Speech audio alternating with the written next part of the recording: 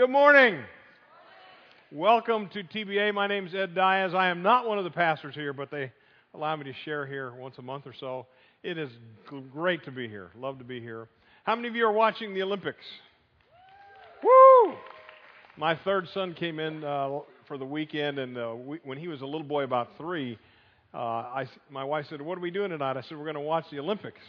And he thought it was Olympics. And so it came time for bed. I said, "You need to go to bed." He said, "We never saw the pigs." I said, "Oh, poor guy. He's kind of brain damaged from an early age." Actually, I like the Winter Olympics, but there are no actual sports in the Winter Olympics. Did you know that? For the most part, they're either activities of violence or modes of transportation. And I love hockey. Did you see the hockey thing yesterday? Yeah, USA. Now, here's the deal. It's cool because all through the Olympics, there are these storylines. And guys, if you want your wives to watch, you got to let them watch the storyline pieces, the up close and personal stuff. And a guy by the name of Oshie beat the Russian hockey team yesterday. Oshie was big in Sochi. He took 6 penalty shots. Who knew they have different rules in the Olympics? There's another cool storyline in the Olympics I like. We watched a little speed skater from Missouri. Her name was Emily. And Emily was raised by a single father. Her mom was incarcerated over the years.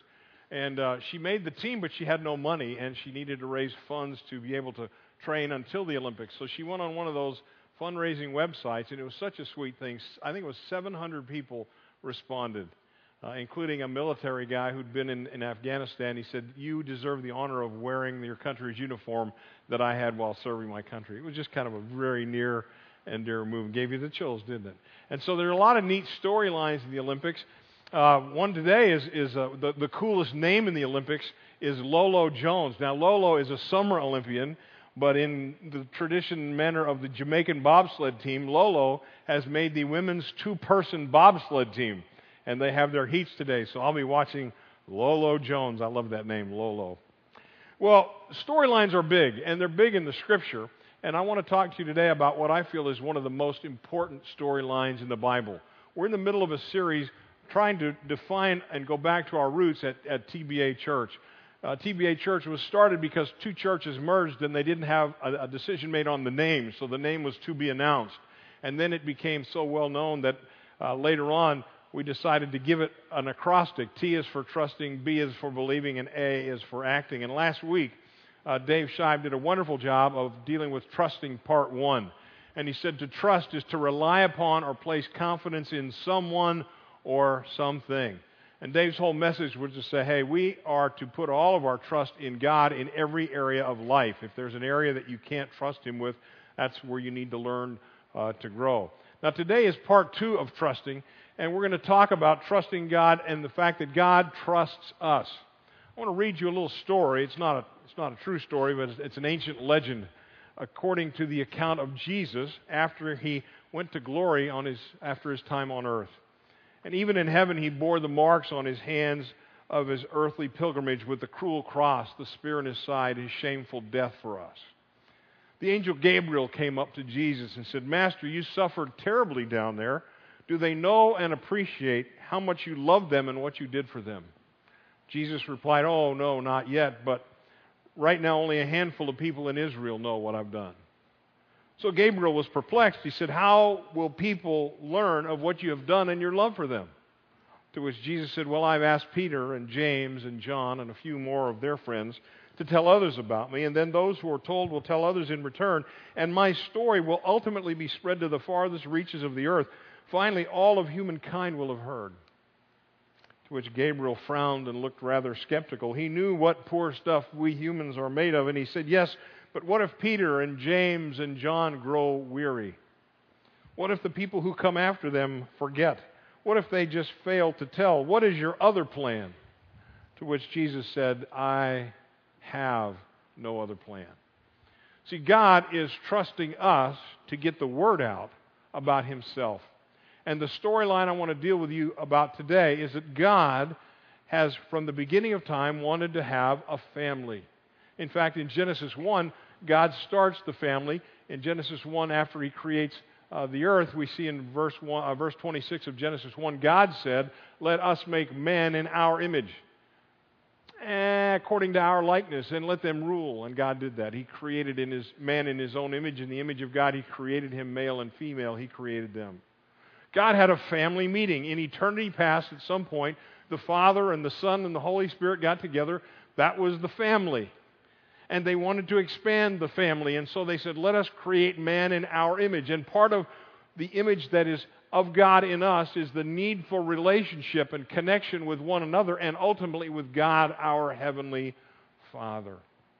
And the story of the Bible, for the most part, is the story of how that family grows and stumbles and stumbles and grows. But in the end, the family vision is complete in the book of Revelation. After Jesus comes back in Revelation 21, it says, I heard a loud voice from the throne, that's the throne of God, saying, behold, the tabernacle of God is among men, and He will dwell among them, and they shall be His people. I think it's better translated, His family. There is coming a time when the family of God will be united on the earth, and God Himself will be among us. And there is that in us which aches for that family connection. Even if you come from a dysfunctional family, which all of us do in one regard or another, there is that in us which hungers for connection and family. And God is at work through the Scriptures creating a family. It's at play in Genesis 1 in the first inning, and it's in play in Revelation 21 in the ninth inning. But the rest of this book, innings 2 through 8, are about the family of God and God's goal in inviting people to become a part of His family. In the Old Testament, God created people who were the inviters. The first one was Adam. And Adam was to invite people to be a part of God's family. And before Israel, all the way up to the time of Moses, God wanted individuals to come and be known by the people of God. In fact, in Genesis 4, it says, people began to be known by the Lord's name. The other translation that most Bibles have is people began to call upon the name of the Lord. But God was looking for a people, a family to call His own, to be in right relationship with Him. And from Adam to Moses before Israel, that was God's goal. And then in Genesis 12, since no group came forward, in Genesis 12 we see the creation of Israel. And from Moses in Genesis, from the time of Moses all the way up to the day of Pentecost, this much of the Bible is about the family of God being accessible through Israel. And the way you became a part of the family of God, the way you became invited to the family of God, was to come to and through the nation of Israel. In fact, God had a whole tribe of Israelites called the Levites, and their job was to invite the people of the world. Sometimes they got it right. There were times when Solomon, there were times when David, there were times when people would invite others to become a part of the family. Rahab was outside the family and became a part of the family. But for the most part, the people of the Old Testament, the people of Israel, failed to become a part of the family. So in Acts chapter 2, the church began. And we are the church. And our main, not only, but our main job in being here is to be inviting people to become a part of the family of God. It's the only thing that we do now that we will not do in heaven. When God comes back for us and He is in our midst, like Revelation 21 teaches, at that point, all the things we do now, but one, we will do then better. We can sing now. And didn't you enjoy the worship today? Awesome, guys. Thank you. But you know, in heaven, we will sing perfectly and always on tune. For some of you, that'll be great. My wife said to my music son, Johnny, I've always wanted to sing in the worst way. He said, Mom, you do. You sing in the worst way. But when she gets to heaven, she'll sing in the best way. Now I pray, but my mind wanders. Does that happen to you? When I am in heaven in the presence of Almighty God, my mind will not wander. Now I study diligently to know what's in the book, but then I will know the book completely and fully and understand the mysteries of the Scripture. See, now I enjoy fellowship, often with some of you, but in heaven I'll have perfect fellowship. But the one thing that I get to do now that I do not do in heaven is invite people to be a part of God's family. And so the big idea for the day is to remember this is God's plan. God wants you and me, us, to be inviting people to become a part of His family. There is no other plan. The big idea for today is a simple one. The inviters often failed, but that hasn't changed God's plan to have a family. He is counting on you. He is counting on me to invite people to become a part of His family. God trusts us to invite others to be a part of His family. Would you read that out loud with me? Here we go. God trusts us to invite others to be a part of His family. It's a very important reason of why we exist here at TBA. We've looked at the demographics before. Within 5 miles of our church building, there are over 100,000 people, and 75 or 80,000 of them have no church home. They exist outside of the family of God. And so we exist, hopefully, as a light and a group of inviters to bring them into the family. Jesus understood this was going to happen, and so he is at when he lives, it's a transitional time from the Old Testament to the New Testament, from Israel being the inviters to the church being the inviters. Matthew 21 is a passage, if you have your Bible turned there, it takes place on Palm Sunday. You know, in a few weeks we're going to have Easter. And the week before Easter is Palm Sunday. Jesus rides into the city on a donkey, remember that? And they're shouting, Hosanna, blessed is he who comes in the name of the Lord. They're waving the palm branches, and they're about to make him king, but there are a group of Jewish leaders not happy with that. There are a group of Pharisees and scribes and teachers of the law that didn't like Jesus. They didn't like the idea of change. And I get that. I don't like the idea of change, you know. But Jesus tells a parable to these people. This is in the same chapter of the Bible as the triumphal entry on Palm Sunday. And he talks in parables, and he says, listen to another parable. There was a landowner who planted what? A vineyard, and he put a wall around it and dug a wine press in it and built a tower, and he rented it out to vine growers and went on a journey. Now again, in the context of the parable, the landowner is God. And the vineyard is Israel. Israel is called God's vineyard in the Old Testament on several occasions. And those who are in charge, who have rented it from the landowner, are the Jewish leaders, the scribes and the Pharisees. And God has entrusted Israel to be the inviters to the family. And He's put the inviters under the charge of the Jewish leaders, the renters. The parable goes on. When the harvest time approached, He sent His slaves to the vine growers to receive His produce. The vine growers took His slaves and beat one and killed another and stoned a third. Now my opinion is that the servants of the landowner are the prophets of God. Because when the inviters failed, when the Levites weren't getting it done, God sent the prophets to invite others to the family. Sometimes they did really well. Sometimes there was almost a humorous response. You remember the book of Jonah? Jonah is told by God, go to Nineveh. He said, no. Imagine having God speak to you and saying, no. It's kind of like being a 3-year-old. No. And God says, no, you're going to Nineveh. And so we have the adventure called The Return of the Swallow. He gets swallowed by the fish, and he's spit out on the shore, and okay, I'm going to Nineveh. And at the end of the book, Jonah 4 is like, Jonah, why didn't you want to go to Nineveh? Because 100,000 people were invited to the family of God and entered the family of God, and your ministry is a success. And Jonah says, that's why I didn't want to go. Those people deserve to go to hell. Jonah chapter 4, verse 1. Ezekiel chapter 5 says, Jerusalem is the center of the nations, and the lands surround her. In God's economy, Israel was the center of His program. They were the inviters. They would show the other nations what it was like to walk with the one true God. But the landowners, servants, come to the tenants who have rented the vineyard, and they kill them.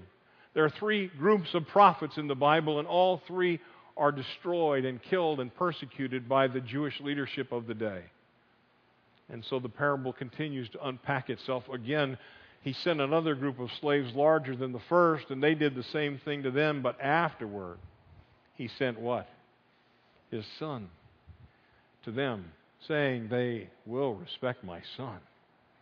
And again, in the context, Jesus has shown up on Palm Sunday and said, here I am God's Son. Israel, I am your King. Won't you worship me? And some were calling Him to be King.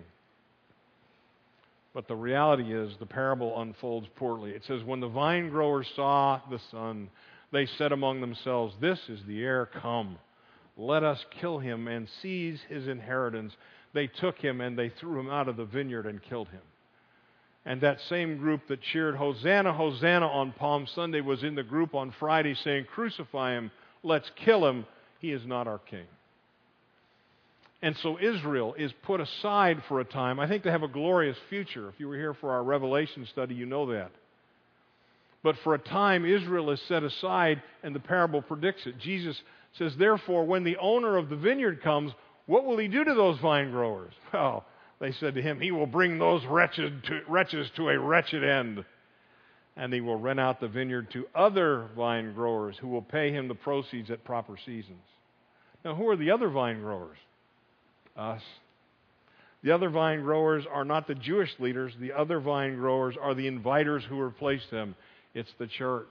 And on the day of Pentecost, the Holy Spirit shows up, and the church is given power to be witnesses to the fact that Jesus has come. He's died for your sins. He's been resurrected on the third day. He's coming again in power. And if you want, you can become a part of God's family forever. That's our job. It's the only job we get to do now that we won't get to do in heaven. I think it is the most important storyline of all of the Scripture. They got it. They got it. Jesus concludes, therefore I say to you, the kingdom of God will be taken away from you, Israel, and given to a people, us, producing the fruit of it. Our job is to produce fruit. Our job is to invite people into God's family. That's called fruitfulness. They got it. You know, in the text it says, when the leaders of the Jews heard Jesus' parables, they understood he was speaking about them, and they hated him, and they plotted to seize him, but they couldn't on that day because the crowd still considered him a prophet. But they spent from Palm Sunday to Thursday night scheming a way to put Jesus to death. You see, the big idea in the message is a simple one. God trusts us to invite others to be a part of his family, because as I read the book, we're the last inviters. When you read the rest of the story, we're the last group of inviters in the program of God. And so the Gospels conclude with Jesus being alive, but the church starts in Acts 2. And then as you read the growth of the church, one man who's a great inviter is the Apostle Paul. But he didn't start out that way. The Apostle Paul went on the first missionary journey, and then the second missionary journey, and then the third missionary journey. Do you remember this? How long was the first journey? 2 years. How long was the second journey? 3 years. How long was the third journey? If Paul had gone on a fourth journey, how long would it have been? Of course. Paul went on the first journey. He started a church here and a church there, but it was not a great success. It wasn't ringing with thousands of converts through Galatia. And then he went to Greece. He got west. He went to Greece. And he got to Thessaloniki. And he was there 3 months. And they kicked him out of town. And then he went to Berea. And he was there a few days. And they kicked him out of town. And they got to Philippi. And things were pretty good at Philippi for a while. And then what? You know what happened? They kicked him out of town. And then he went to Athens in Acts chapter 17. Athens, the capital of the ancient Roman world. It was the center of culture and philosophy and religion and architecture. And Paul got up on Mars Hill and he preached a wonderful sermon. It takes a long time to read that sermon. And he preached a wonderful sermon, and not one person came to Jesus as far as I know. And he left Athens in defeat, not having started a church there. Things were not going too well for Paul. And he ends up in Acts 18 in Corinth. Corinth is like the dregs of the earth. It's like when all the homeless people come to Florida, they go further and further south to Miami. When they finally get out of Miami, they end up at Homestead. I'm told Homestead is where you have a lot of homeless people, there in Lakeland. And Paul is so discouraged. And you know what the Lord appeared to Paul and said, I'm with you. You're not going to get attacked here. No one will harm you here in Corinth. For many people in this city, what? Belong to me. Now, you know what I think? I think this. I think many people in our city belong to Christ. We just haven't been inviting them yet. And that's our job. Our main job until Jesus gets back and establishes his family forever and limits inclusion after that is to say, hey, let me tell you what Jesus has done for you. We'd like to invite you to be a part of God's family. I believe many people in our town belong to Christ. They just haven't heard about Jesus yet. And so in Acts 18, Paul starts living with a very special family. Their names are Priscilla and Aquila, and they teach him how to do relational ministry. It's what we do. When we talk about being the hands and feet of Jesus, it's the acting out part of TBA. It's the A letter. And we do a great job at loving people for the sake of Jesus. And then we win the right to share our faith. And Paul started to get that. In fact, he started to get it in chapter 17. It says, "So Paul reasoned in the synagogue with the Jews and the devout persons, and in the marketplace every day with those who happened to be there." Isn't that a great verse? Paul did what I call marketplace ministry. That's what I get to do full time. I'm in the marketplace, in the business world, finding people that I can invite to become a part of God's family. Because you see, we all have a storyline. All my friends that don't know Jesus yet have a storyline. And they just happen to be there. Where are the people in your life that just happen to be there? And there's a connection there. And they may not know Jesus yet. If Jesus showed up today and established the kingdom forever, they might not be a part of God's family. Those are the people that our hearts need to be tender toward. And you find these people either in your family, although they're hard to reach, or in your workplace, or in your leisure activity, or in your neighborhood. Everybody has these people in their lives who just happen to be there. You know where my guys are? A lot of my guys are at Palace Pizza. Yes! As you can tell, I like Palace Pizza. And I eat in the downtown store 4 or 5 times a week. I eat with probably a dozen guys down there on a regular basis. We're seldom all there at one time. But 2 years ago, I started to meet with one of these guys, and he knew the rest. I said, if we could ever invite him to become a part of God's family, he knows hundreds of people that he'd lead to Jesus. And so I started to meet and have lunch with him 1 day a week, and then 2 days a week. And you can come any Monday is baked ziti day. You can get a half order of baked ziti that will feed an entire village for $4. There's 3 kinds of soup at Palace Pizza. There's 3 kinds of salad at Palace Pizza. I almost don't even eat the pizza anymore. But those are my people. Last Sunday I was not here. Do you know where I was? I was skiing. What a dumb idea for an old, fat, gray-haired guy to ski. I hadn't skied in years. But you know what? My guys who happen to be in Palace Pizza go skiing 2 or 3 times a year. And they said, "Hey, since your surgery, you're doing a lot of work. Why don't you come skiing with us?" I said, "Okay." And while we were in the mountains, there's another storyline. You know the kid that was second place in the ski slope awards? His name was Gus. Got to meet Gus's mom. Great storyline. Sad family. Mom and dad are divorced. Dad's over in Russia at the Olympics, and Mom's behind working in a T-shirt shop. But I was so proud of Gus. Before every run, the camera came on him, and he said, "Hi, Mom." And I know a sweet lady in Colorado who smiled every time she saw her son. But I was out there with my guys. You can come down and join us if you like. But I'm guessing there's a place like that in your life. There are people that just happen to be there. Where you eat, where you play, where you work, where you live. Who would God put on your heart that you need to be praying for? The cool thing is, 2 years into this program, we're just about to start a small group study with these guys because they've got all the good questions. Is Jesus really the only way to heaven?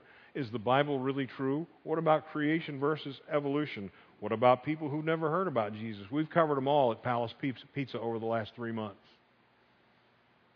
And now they trust me because they know I'm a bad skier.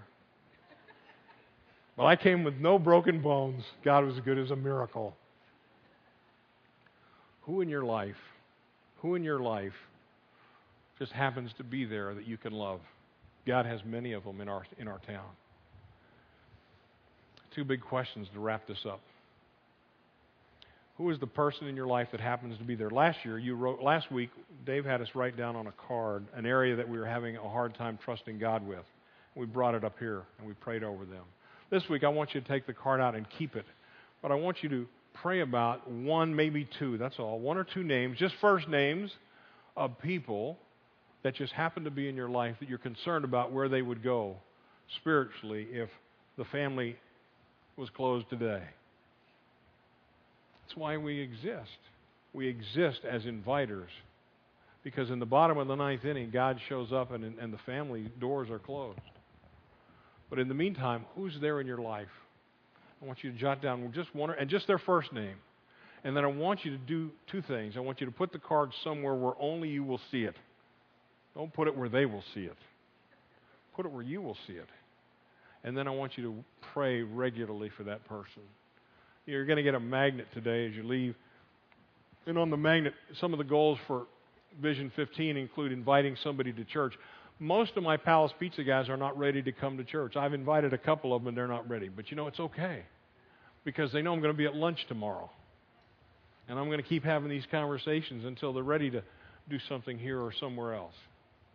They still don't know what I do. They think I must put drug deals together on the side. You know, how come you're here at Palace every day?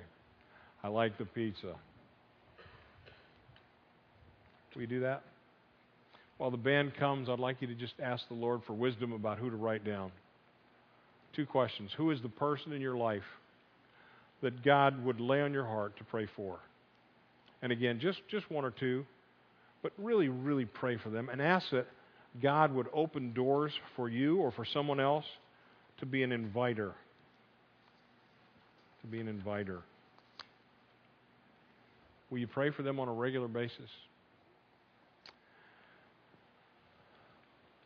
Remember, there is no other plan.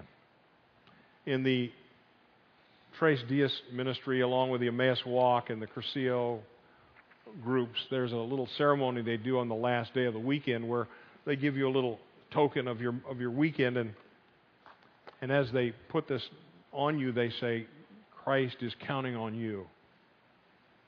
And the great response is to be, and I am counting on Christ.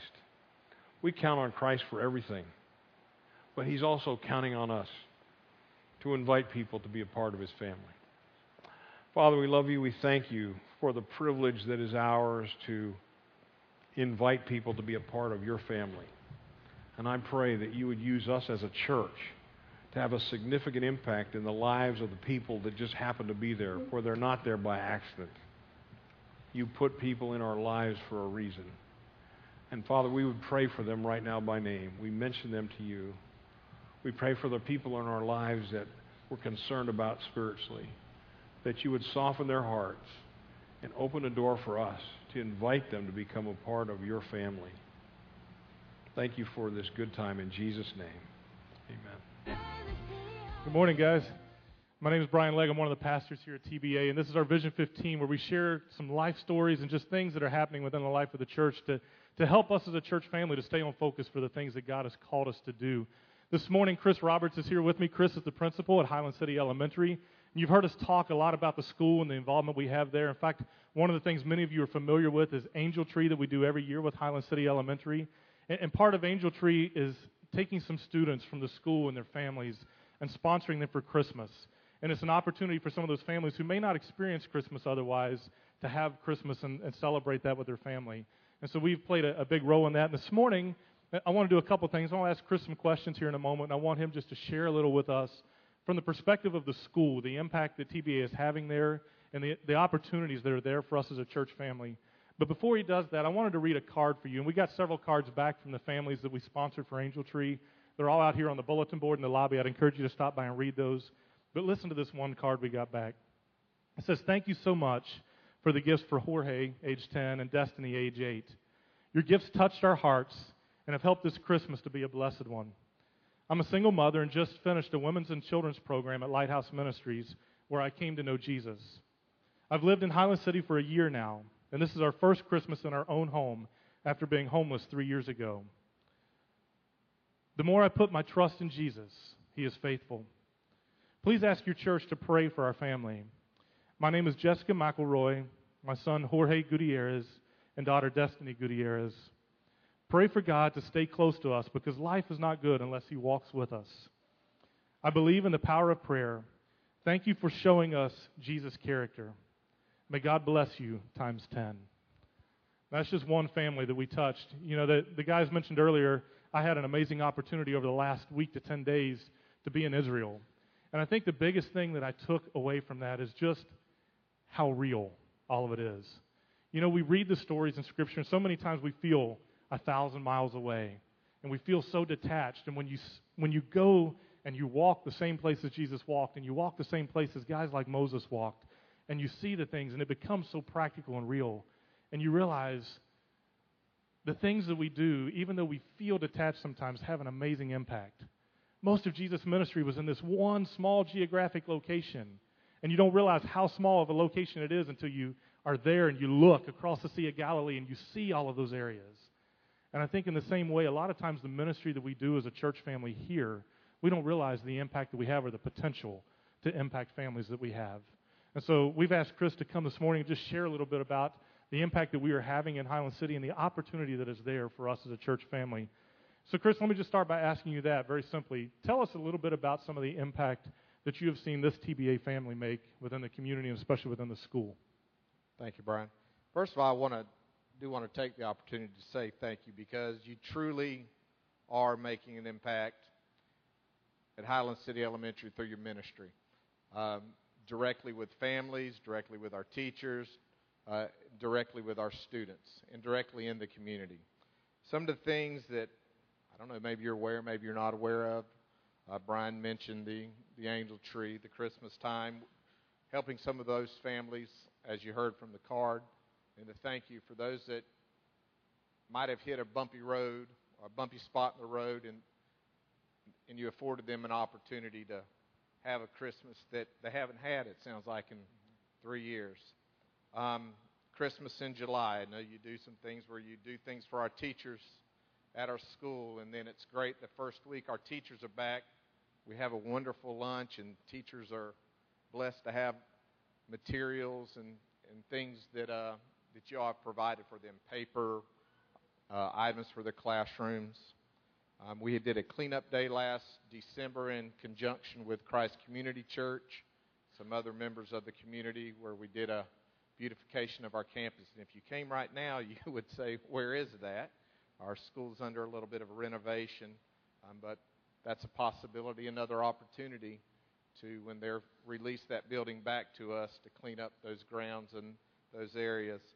The food bank, providing food for some of our families in need at our church. And then there's always opportunity for mentoring and tutoring, which I'll talk a little bit more. Wonderful. Chris, the next thing I'd like to ask you is just describe for us a little bit about the Highland City area, the Highland City community that you know. I think one of the things we've come to realize is in just the last few months as we've talked with some of you, we talk about Highland City, and you have a picture of what Highland City is that's very different than what we've been describing. And so talk to us just a little bit about where is the Highland City community and what does that look like from your perspective? What are some of the needs that you see within the community and how we can impact there? First of all, people often mistake the Highland City community with the South Lakeland community. It's not. They're a very separate community. They're very prideful in their community. I will tell you that I just glance over and I see the Holtz over to my left. They're longtime residents of Highland City. There's a lot of great family tradition that goes on in Highland City. If I were to walk out of the school grounds, I can pretty much walk to anywhere I need to walk to within about 5 minutes if I truly needed to get to my families. We have about 3 or 4 buses that come into our school, but if you took every kid off every one of the buses, it probably would not even fill a quarter of one bus. So we're a neighborhood school. Our families take great pride in our school. Our kids, I've been at 4 or 5 other schools in my 20-year career in education, and I would not leave the Highland City School. They're going to have to force me out, let's just put it that way. So there's great pride in the community. The kids come to school for the right reason, and they come with the best that they have every day. And that's the important piece. They might lack in the material things sometimes, but I think there's much more to a child than that. So, there's great opportunity. If you ever want to come and see what truly Highland City area really is, stop by the school. I'll be glad to walk you around the neighborhood because we won't have to get in a car and go too far. But it's a wonderful little community with a lot of potential, but need. Well, just to give you some landmarks, Chris and I were talking before the service, and he was talking about Highland City when he describes that. It looks like from Clubhouse Road to 540A, from Strickland Avenue out just across 98. So it's just a small area that we call Highland City community or Highland City proper, I think is the word that you used. So within that community, it really is not difficult for you to drive through the community and pray for the community and see some of the needs that are there and ways that we can plug in and serve in that way. Chris, let me ask you one final question. I know that we as a church have tried to partner in several different ways with the school, but tell us just a little bit about how we as a church family can help at Highland City. What is the potential for impact, especially like with the tutoring and mentoring you talked about? How does that play out? It's great to have things. Don't get me wrong. It's nice to have supplies for our classrooms, backpacks for our kids. But I think the greatest thing that we can ever provide for a child is the opportunity to form a bond and relationship, because those have longer-lasting implications to me. We have about 420 kids. We're not a Title I school. We're always right on the cusp, and I can go into that further. That means we get federal money because of our income of our families. We're always right on the border of that. But if I could ask if there's one thing that could be provided, would be mentoring and tutoring at the school site. And I didn't expound on that too much in the first service, so I'm going to try to do a quick, easy piece, because sometimes people go, I don't want to come out there and try to teach a kid how to read or do math. There's some of those things I don't know. It's not that. You can come out and read an AR book, let a child read to you. Come out and let them call out their spelling words to them. Let them sit there and do their homework with you. Just the opportunity, and that's really what it involves. 15 minutes, 30 minutes, once a week. If you have more than that, that would be wonderful. But the opportunity to form those bonds and relationships with those children that are in need of that, and no disrespect to any woman sitting in this congregation, but I feel students need positive male role models in their life. And sometimes, guess what? I might be the only one at our school. We're not blessed with a lot of men. So I feel I have that opportunity to be a dad to 420 kids each and every day. All right, so that's kind of the opportunity. If we have any Spanish-speaking members that would be willing to come out, that has become a need. We have about 20% Hispanic population at our school, and that's increased over the past 3 to 4 years. So really that would be the one need. If I had to ask, that would be it. If I can do it, anybody can do it. And it's neat because actually this year I'm meeting with a first grade boy to do the tutoring and mentoring, and it's very simple. We sit down and read a book together. And he'll read a page and I'll read a page, and we just go back and forth. And it's first grade reading level. I can handle it. So could you. Trust me. But we'll read a book together and go take an AR test. He knows what to do. He logs into the computer and he goes through the whole thing. I'm just kind of following along. But the conversations that we get to have and the interaction that we get to have, that's what makes the difference. And here's a student who, in the classroom, struggles to stay on task and struggles to focus on the things he's supposed to be doing. But one-on-one, he's a totally different boy. And one-on-one, that interaction that he gets is amazing. And for him, what matters is not that I read a book with him or not that I help him with his math or do those things. What matters is that there's someone who cares enough to show up every week and sit with him for an hour. And that's the opportunity that I get, and it's been amazing. And all of us could do that. It's just a matter of fitting that into our schedules. As Chris mentioned, that they have a lot of students who really need someone from a Hispanic background, someone who can speak Spanish specifically to be able to relate with them at a different level. So I would just throw that challenge out there. If you can speak Spanish, whether you're Hispanic or not, if you can speak the language, that'd be a wonderful opportunity to plug in. But if you're like me and the only thing you can say in Spanish is how to get to the bathroom, you can still come and help and mentor and tutor as well, because they need role models who are coming and working with the kids. We have an amazing opportunity to have an impact in the community through that. So would you go ahead and stand, and we're going to close out this morning. I'll just close us in a word of prayer. Thank you so much for being here. And I pray that as you leave today, that you wouldn't just let the message of today go in one ear and out the other, but that you would truly take time to think about those one or two people in your life that God is trusting you to show His love and His grace and His mercy to be Jesus' hands and feet in their life and to do life with them. And like Ed talked about, sometimes it's as simple as showing up and having lunch with them. Sometimes it's as simple as going on a ski trip or doing something else where you're doing life together. So I pray that you would do that and embrace that. Let's pray. God, we thank you for this day. We thank you for the time that we've been able to come and to worship you. We thank you for the freedoms that we enjoy to be able to worship you, God, to be able to come together as your family in spirit and in truth, and to lift up your name and to give you praise and to give you glory and to learn together. And I pray that as we go from here today, that you would convict our hearts and that you would make our hearts heavy for those who you have called us to reach and to impact for you, and help us to truly live as your hands and feet. God, we love you, and we offer this day to you. In your name we pray. Amen. Thank you so much for being here in worship today. Have a wonderful day.